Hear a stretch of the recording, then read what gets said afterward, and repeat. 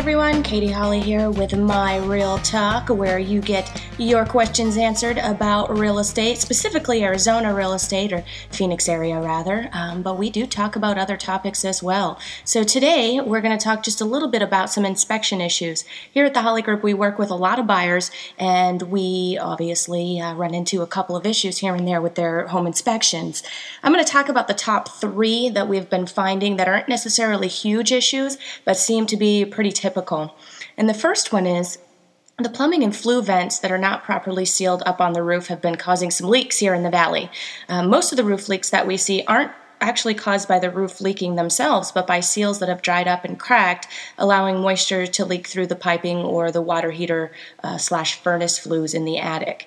These really should be resealed every couple of years, and most people don't do that, and they really don't think about that. So make sure that you're hopping up on that roof and getting those things sealed. Here in Arizona, where it's really dry and pretty hot a couple of months out of the year, those seem to dry up pretty quickly, so make sure that you're on top of that.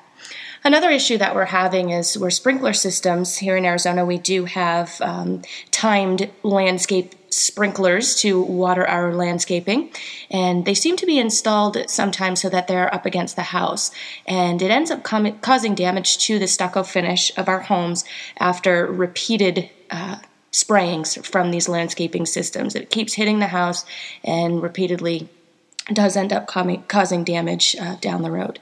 There should always be some kind of border to keep the grass away from the stem wall of the home, and also the sprinklers from spraying the home.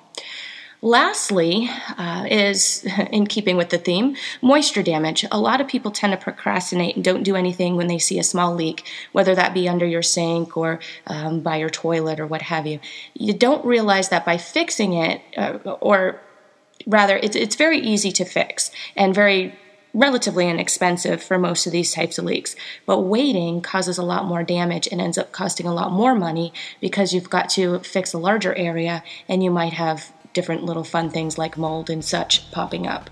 So those are the top 3. Make sure that you're keeping an eye on those things in your home so that when you go to sell, these don't become an issue for you, for your new buyer, and you don't end up having to fix it in the long run.